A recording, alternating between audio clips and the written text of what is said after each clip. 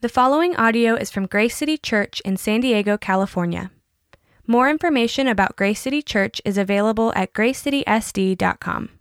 When he drew near to Bethpage and Bethany at the mount that is called Olivet, he sent two of the disciples, saying, "Go into the village in front of you, where on entering you will find a colt tied, on which no one has ever yet sat. Untie it and bring it here. If anyone asks you, 'Why are you untying it?' you shall say this, 'The Lord has need of it.'" So those who were sent went away and found it just as he had told them. And as they were untying the colt, its owners said to them, "Why are you untying the colt?" And they said, "The Lord has need of it." And they brought it to Jesus, and throwing their cloaks on the colt, they set Jesus on it. And as he rode along, they spread their cloaks on the road. And as he was drawing near, already on the way down the Mount of Olives, the whole multitude of his disciples began to rejoice and praise God with a loud voice for all the mighty works that they had seen, saying, "Blessed is the King who comes in the name of the Lord. Peace in heaven and glory in the highest." And some of the Pharisees in the crowd said to him, "Teacher, rebuke your disciples." He answered, "I tell you, if these were silent, the very stones would cry out." Let's pray. God, thank you so much just for Palm Sunday. Thank you for Jesus. Thank you for a Savior for our sins. God, we celebrate that and just worship you together today. I pray that you will open our hearts to whatever you have for us and just empower Randall as he speaks. Amen. Hey, good morning, everyone. It's great to see you. If I haven't met you yet, my name is Randall, and I'm the lead pastor of Grace City. Happy Palm Sunday. Palm Sunday is the beginning of what's called Holy Week, and so this is an opportunity for us to remember the last week of Jesus' life. Before we do that, I want to say thank you again to Kathy and the family ministry. One of the things that's exciting that we want to be reminded of is that for us, we want to be a church for our city, for our community. And so I think it's a really cool gesture to offer some of these secret for your neighbors Easter egg hunts. You know, one of the things we were thinking of is we were like, should we do some kind of like drive-through or something like that? But we were like, man, we want to put into your hands an opportunity just to love your neighbors. So it doesn't say anything on the sheet like come to Grace City Church or anything, but we want this to possibly be a conversation starter for you and your neighbors. And me and my family got to do that last year. We just kind of, my wife felt led. She's like, let's just do this thing. And so you look it up online, you could find different ways to love your neighbors. And so that was one of them, was just like this Easter egg hunt. And so we did some of our neighbors, and they woke up the next morning. They were just like, wow, that was really cool. And we had some great conversations with them. And so my hope is that you're able to have some of those types of conversations with your neighbors. And so today, as we think about what Jesus has done for us as we look at Palm Sunday, if you're new to church, Palm Sunday is this day in the church calendar when traditionally we remember the entrance of Jesus into Jerusalem. So as we know, like Jesus died in Jerusalem, but this is the reminder of the entry in that last week of his life. And so our text today is from Luke 19:28 through 40. And over the next 2 weeks, we're going to be looking at this story from Jesus' life and the historical account of like when he enters into Jerusalem, but also when he dies and resurrects next week on Easter Sunday. And again, it's just a reminder that we're going to have Good Friday here, 5:45 right here at the park. We'd love for you to join us. But as we look at Jesus' life and we look at Luke, we remember that Luke is the one who wrote Acts. And so if you've been with us for a while, Luke is the writer of Acts. And so that's like part 2. Luke, this book, the gospel here of Luke, is part 1. And so we're jumping into here, same author of Acts, and we're looking at what Luke says here about the life of Jesus. But there's something specific that Luke is telling us as we look at Jesus. What is the picture that he wants us to walk away with? It's this. And remember, Luke is a doctor. He was technical. As he wrote down history, he was very technical. And so what does he want us to walk away with? Well, it's this, that Jesus was a humble king. He's the humble king. And when I say that, it's the thing deep down in your heart that you long for, and you might not even know it. See, because all of us, Whether we know it or not, we're looking for a king. We're looking for a rule, like it's written into the fabric of our world. And what we need more than anything is a humble king. And that king is God. See, Psalm 25:9 says this: He leads the humble in what is right and teaches the humble his way. How do you start to see the humble king? He says you have to start with humility. You have to start with humility. You ask, well, what is humility? Well, in his book, Humilitas, ancient historian John Dixon says this. He says, in ancient Rome, humility was a negative word associated with defeat. Humility before the gods and emperors was advised, but humility towards an equal was regarded as ill-informed. One of the prized virtues was love of honor. Academic research found that a humility revolution took place in the middle of the first century, not only because of Jesus' teaching. Jesus' crucifixion changed the way people understood greatness and humility. The cross of Christ was contrary to the understanding of greatness in the ancient world.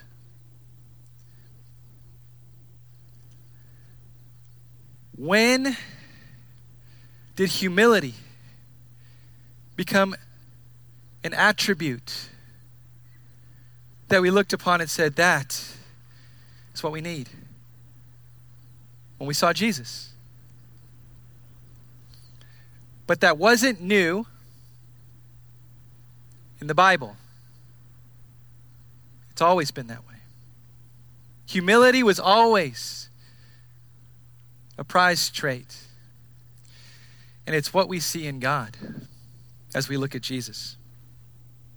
And so what is biblical humility? Well, again, John Dixon says, humility is the noble choice to forgo your status, deploy your resources or use of your influence for the good of others before yourself. C.S. Lewis once said, Christian humility is not thinking less of yourself, it is thinking of yourself less.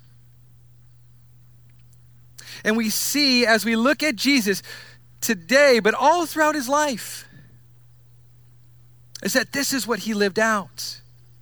He lived out of a deep humility. And yet, he's the king. He's a king who lives humbly.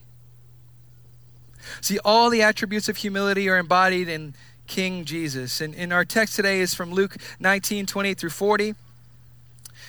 Just to give some background here, Jesus has been healing and doing ministry.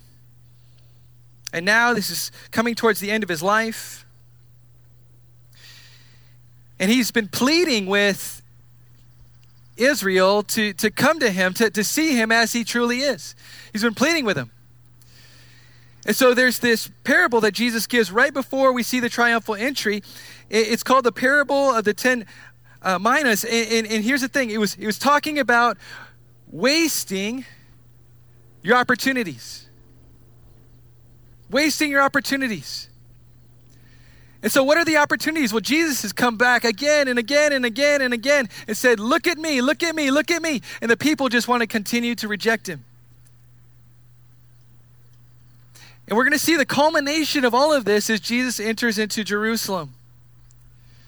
Because it's a clear dividing line between who will believe and who are those who will reject.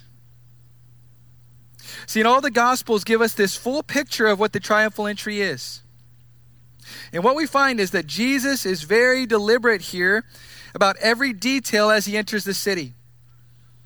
And we see him making this bold statement about who he is. Remember, here's what one commentator, D.A. Carson, says. He says, this is a deliberate act of symbolic self-disclosure for those with eyes to see. Secrecy is being lifted. If anybody had a question about who Jesus was before this, he's fully coming out and saying, this is who I am. It's time. And throughout this text, we see that God lifts the veil of secrecy and really humbly shows us who he truly is, the humble king. So let's break down Jesus' humility in three ways. If you're taking notes today, here's what they are. It's clear, it's counterintuitive, it's courageous. It's clear, it's counterintuitive, it's courageous.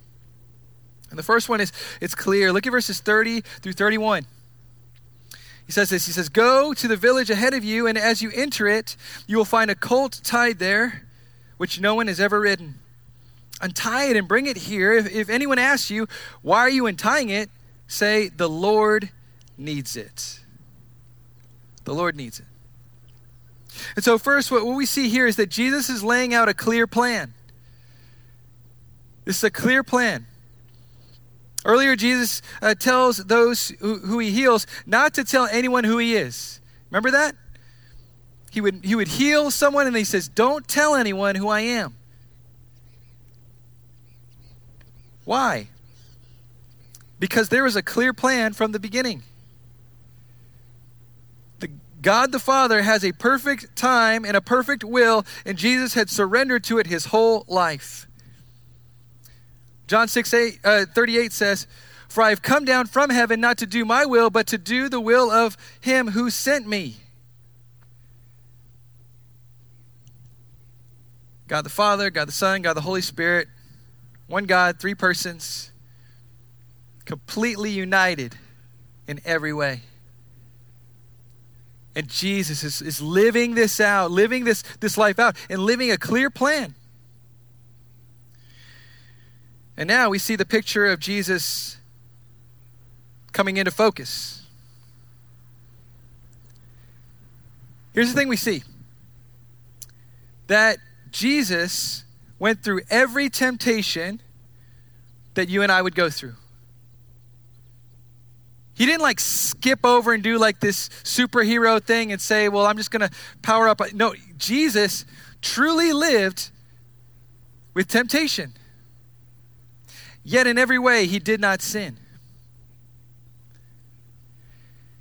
And Jesus lived that way and following God's timing and God's ways. And it was great restraint and humility that we see him living that with. See, Isaiah 62:11, 700 years before Jesus walked the earth, predicted that this scene that we're looking at today would happen. Zechariah 9:9 tells us 500 years before Jesus walked the earth that this was going to happen. What I'm telling you today is this, that this book right here is not just a bunch of ideas, good ideas that are put together that just kind of, play out in some way or another, or just, no, this all comes together and is cohesive. And this was predicted that this would happen, this very act of Jesus going into Jerusalem like this. See, Zechariah 9:9 tells us that it would be on a donkey and a colt. And you wonder, okay, well, did Jesus go in on a donkey or a colt? Because I see right here, verse 30, it says, you find a colt tied. But we see in Matthew 21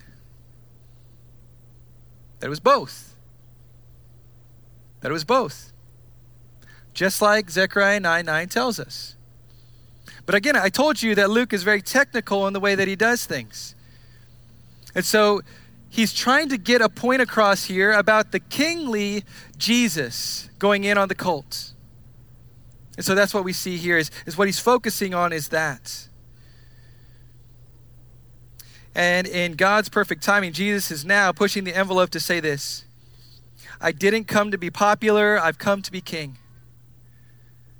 I didn't come to be popular, I've come to be king.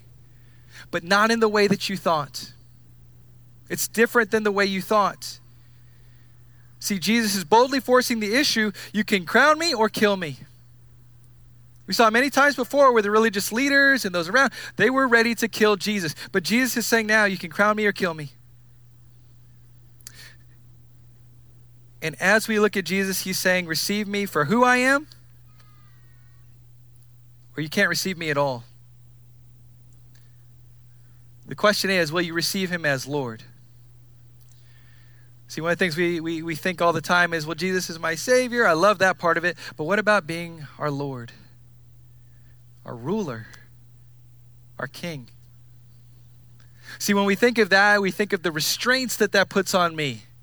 I don't like that idea. I don't like to have somebody ruling over me necessarily, but we have to look at the character and the nature of who he is. See, it's not that his rule would destroy us. It actually heals us. It brings healing into our life as we come under his lordship. C.S. Lewis, again, once said this. He says, I'm trying to prevent anyone saying the really foolish thing that people often say about Jesus. I'm ready to accept Jesus as a great moral teacher, but I don't accept his claim to be God.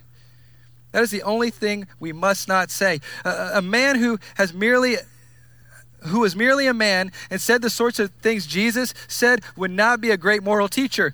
He would either be a lunatic on the level with the man who says he is a poached egg, or else he would be the devil, or the devil of hell. You must take your choice. Either this man was and is the Son of God, or else a madman or something worse. You can shut him up for a fool. You can spit at him and kill him as a demon, or you can fall at his feet and call him Lord and God. But let us not come with any patronizing nonsense about his being a great human teacher. He has not left that open to us. He did not intend to. See, as we're thinking about this today, as we're thinking about what Jesus is doing here, and as we read this story for the way that it really is, that's what he's telling us today. Will you accept me in this way? I'm going to make this clear. But second, it's counterintuitive. Look at verses 35 through 36.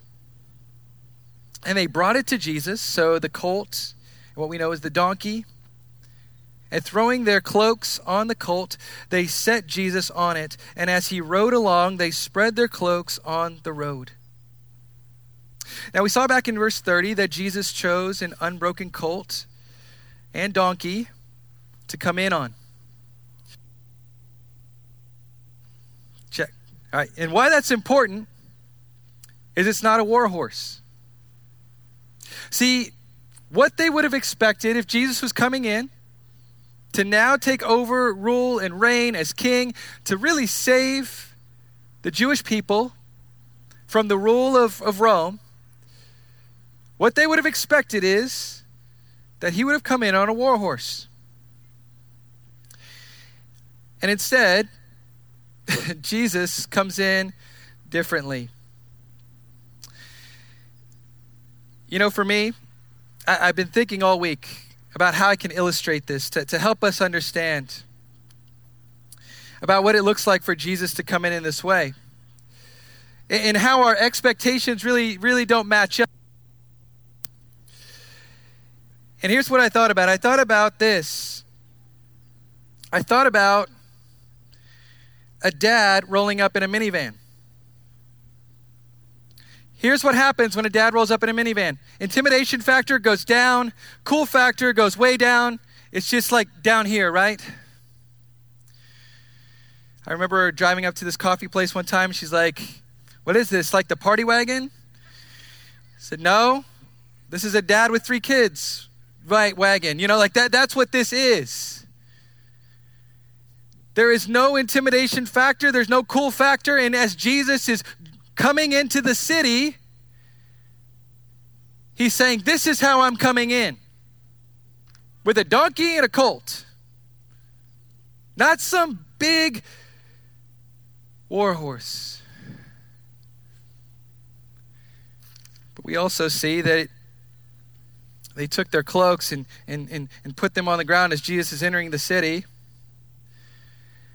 It's not like you would expect royalty to be coming into a city. It's not like you would think for a reigning, ruling king to come in. It's not the red carpet.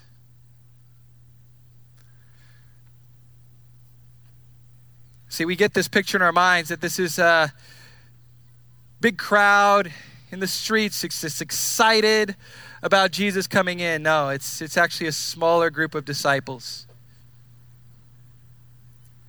In many ways, it's a laughing stock to the city. It's a mockery to many.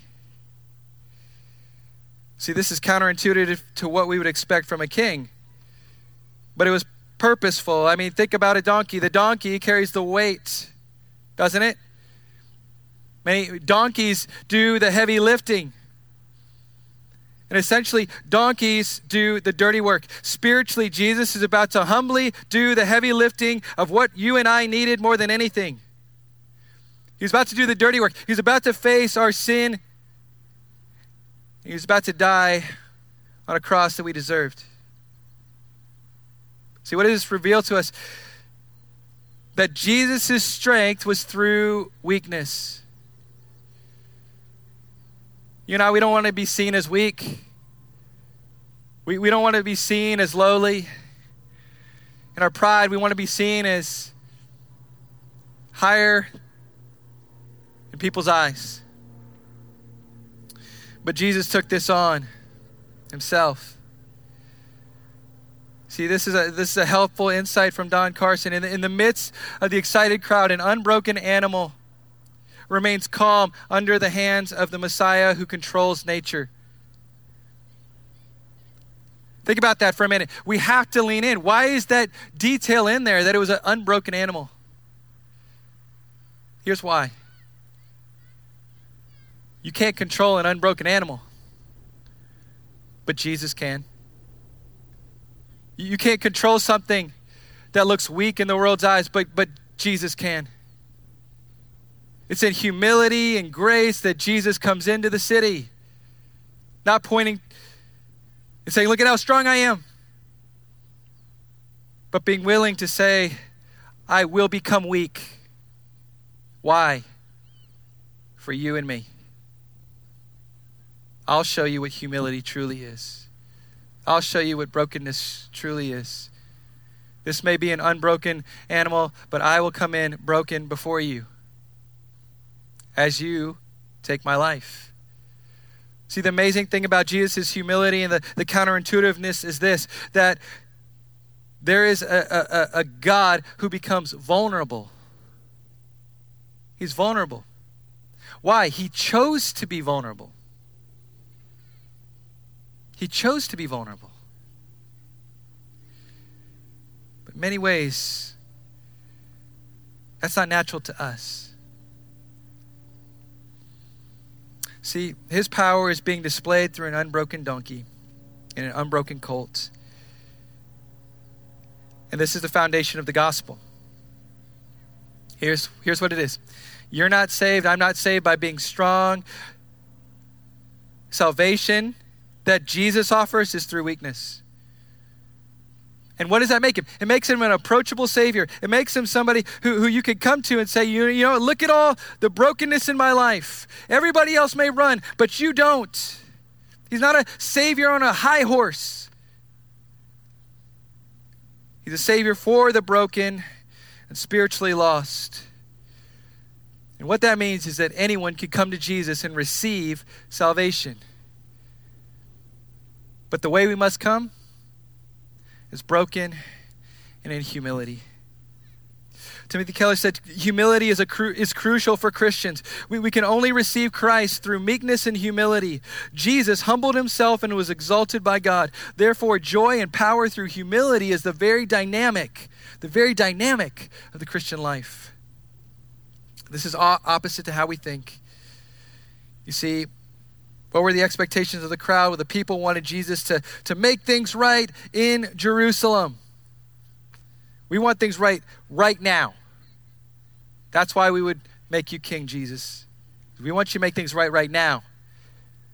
But what they didn't realize was that Jesus came to make people right with God forever. That's why he came. He came to make us right with God forever. And Jesus is saying, you want to know me? It starts by being weak. Lastly, he's courageous. Look at verses 39 through 40. And some of the Pharisees in the crowd said to him, "Teacher, rebuke your disciples." He said, "I tell you, if these were silent, the very stones would cry out." Jesus here courageously confronts the religious leaders of the day. And we see this time and time again as Jesus' life is heading towards an end. And he's telling them, you're missing the point. You don't get it. Here's what he's saying. He's saying, stones are smarter than you are. Stones. Like a stone on the ground is smarter than you are. Like they get the point more than you do. Stones even know who I am, and you don't. See, if only they could see. But they couldn't see through their pride. That's why Jesus taught us that we must become like little children. One of my favorite movies, children's movies, is the movie Hook. And in this movie, it's Peter Pan, and he becomes an adult. And so now, he forgets about everything that happened in Neverland. He forgot it all, but through circumstances, Hook, who's the enemy, pulls his kids with him into Neverland.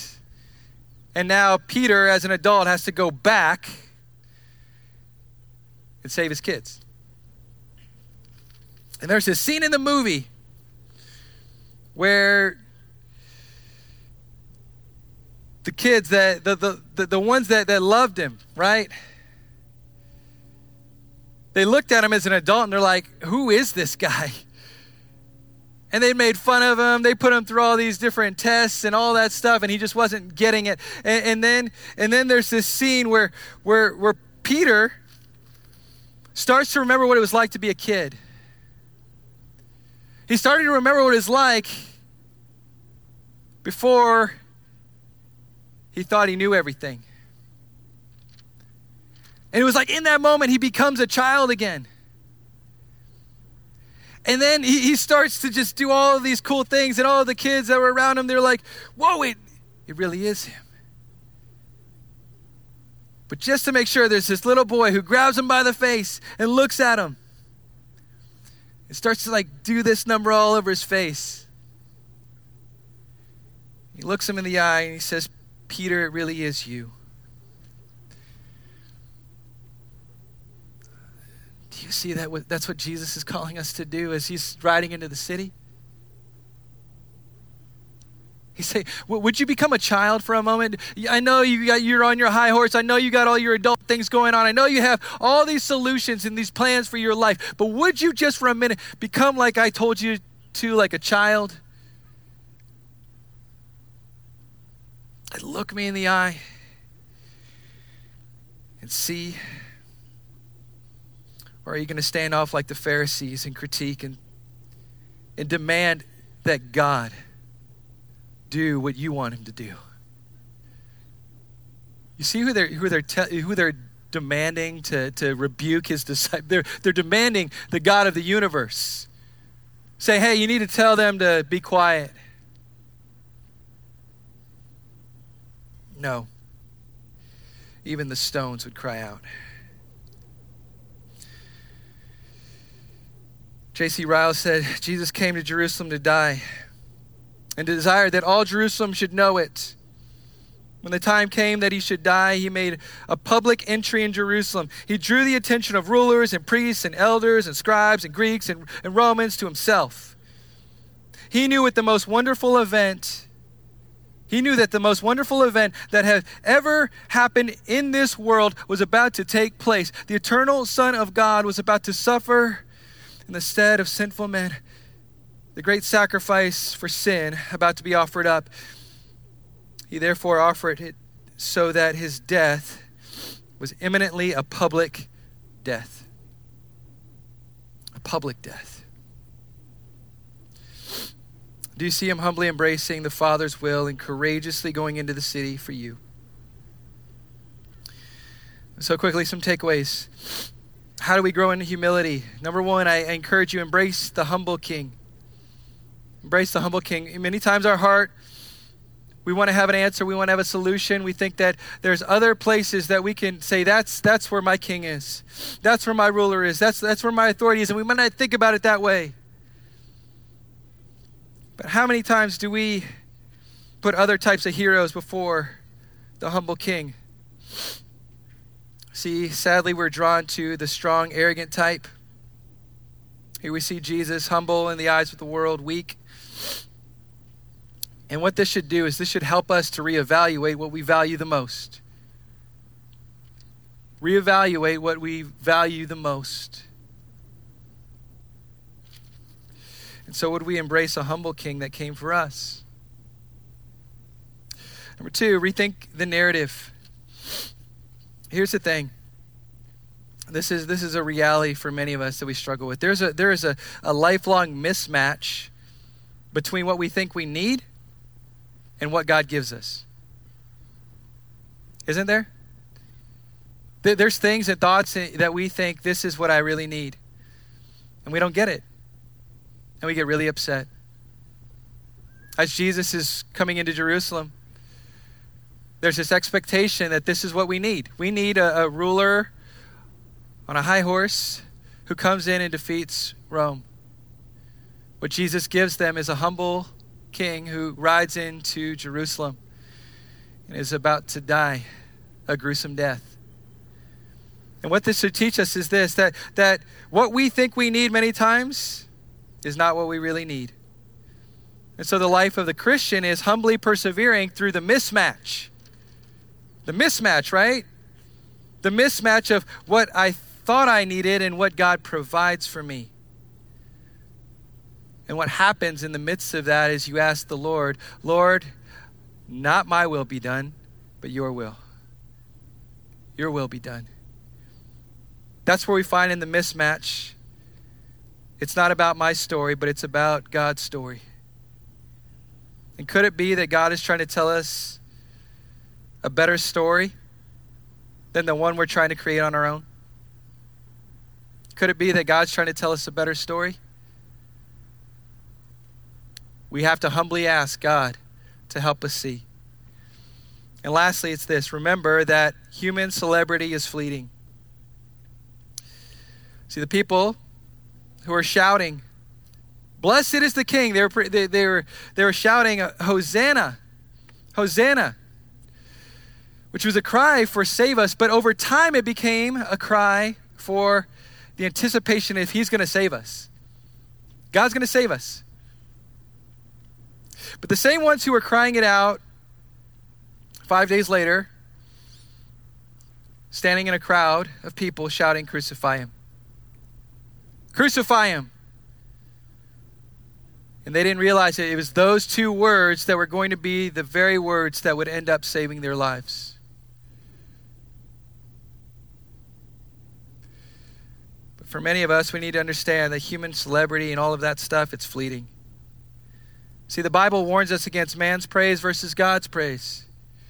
John 12:43 says this, "For they love the glory that comes from man more than the glory that comes from God." That's what they loved. That's what the Pharisees loved. The ones that were shouting and yelling at Jesus, that's what they loved more than God. And it's a trap for us. It is a trap. There's a Heath Ledger documentary. Heath Ledger played the Joker in The Dark Knight. And there was somebody giving a commentary on Heath Ledger's life. And we know that Heath Ledger passed away at a very young age. But a man named Matt Amato, who knew him well, said he wanted fame.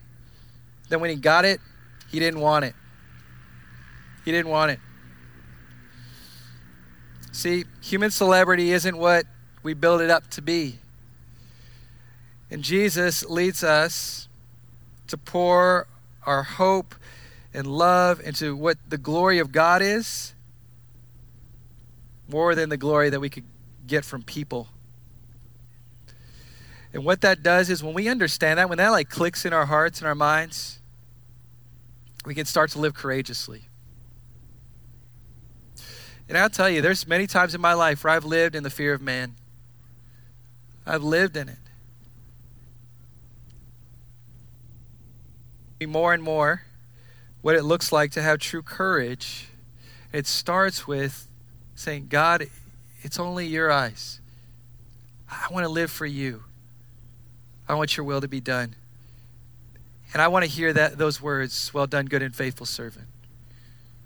Do you have that in your life? Is that what guides you? See, what do you see when Jesus enters the city?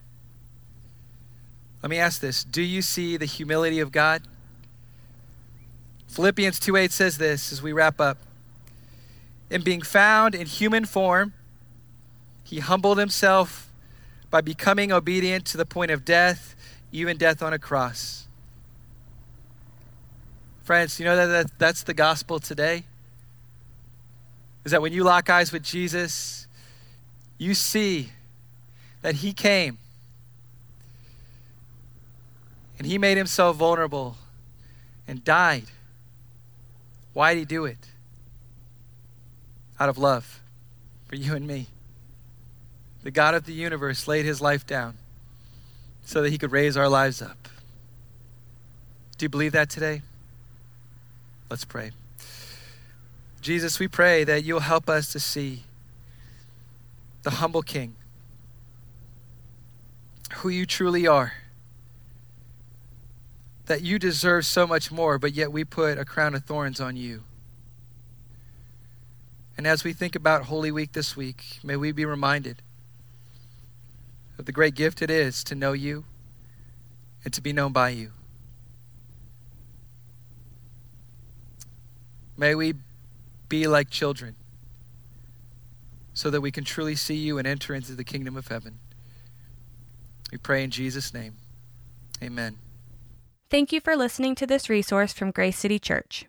If you found this helpful, feel free to share it and enjoy more resources at gracecitysd.com. Grace City Church exists to equip people with the gospel for everyday life.